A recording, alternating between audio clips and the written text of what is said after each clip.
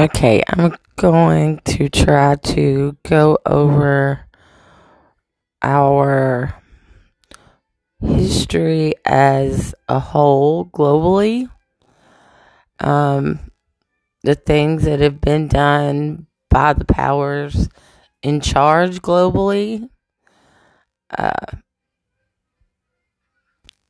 all the things that have been done that we can pretty much back up with not just science, but other facts as well. I like the law. So, in order to get rid of reasonable doubt, it's always better to have multiple sources. Those sources should be reliable and hard to discredit. Um, that's going to be my approach as we go through this.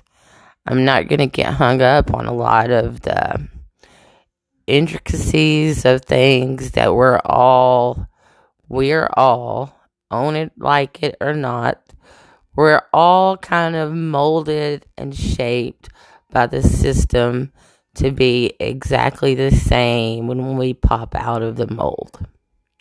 No matter how unique we are, we're crammed into this mold, and this is what we learn. And when it comes to things like eugenics and genetics, it's important to understand the actual facts and science to it. When it comes to things like global history, it's important to not learn them broken down by region and timeline all separately. It's important to view them all as a conglomerate whole, because that's how we function every day, as a conglomerate whole. All of the energy in the world is entangled. A lot of people want to get into like the butterfly effect and the chaos effect and so on, and that's kind of really more of a theology basis kind of thinking than an actual science. The science is that all energy interacts, intertwines, feeds and feels off of each other. That's just the science of it. Um, it can be monitored. It can be physically seen. The whole deal. In that, our history is just as entangled and intertwined. It's kind of like the wad of necklaces that's at the bottom of your grandmother's oldest jewelry box that she never gets into.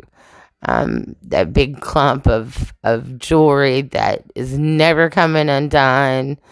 And the pincushion that she's had since she first got married.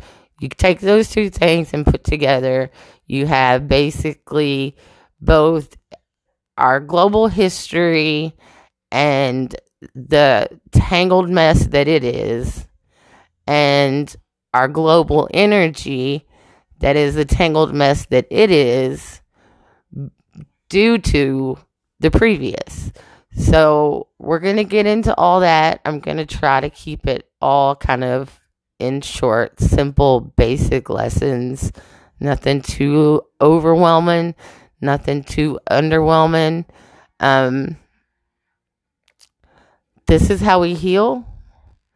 This is how we begin to understand each other. Understanding that we were all lied to. Our opinions that we form as children into adulthood have been based on bullshit and semantics to make some other people feel better about themselves rather than just owning it for what it is. I mean, like, man is an animal and he behaves like one. That's just the way it is. I'm going to try not to really hit on a whole lot of things that will trigger people. I have Cherokee in my heritage. I understand how sensitive some issues are to our hearts, our souls, our ancestors, our blood, and everything that is us. Being mixed, I get a lot of your skin is too light. There's no way that you could have Cherokee in your blood. The whole deal. Like, it doesn't matter that I pull out a family album and, like, this is my family. Do you see how dark they are and what their hair texture is? That doesn't matter. What they see is the cover of the book. The cover of the book is that I represent white privilege. And I understand that. I understand all of the ugliness that entails. I understand all of the wounds that has caused. But I also understand that has to be addressed. That has to be healed in order for us to remotely break a cycle that is intentionally being used against us as a whole. It's out of hand. It can be stopped. It doesn't take a guru. It doesn't take some special celebrity leader. We all have a platform. It's what you decide to do with it that matters.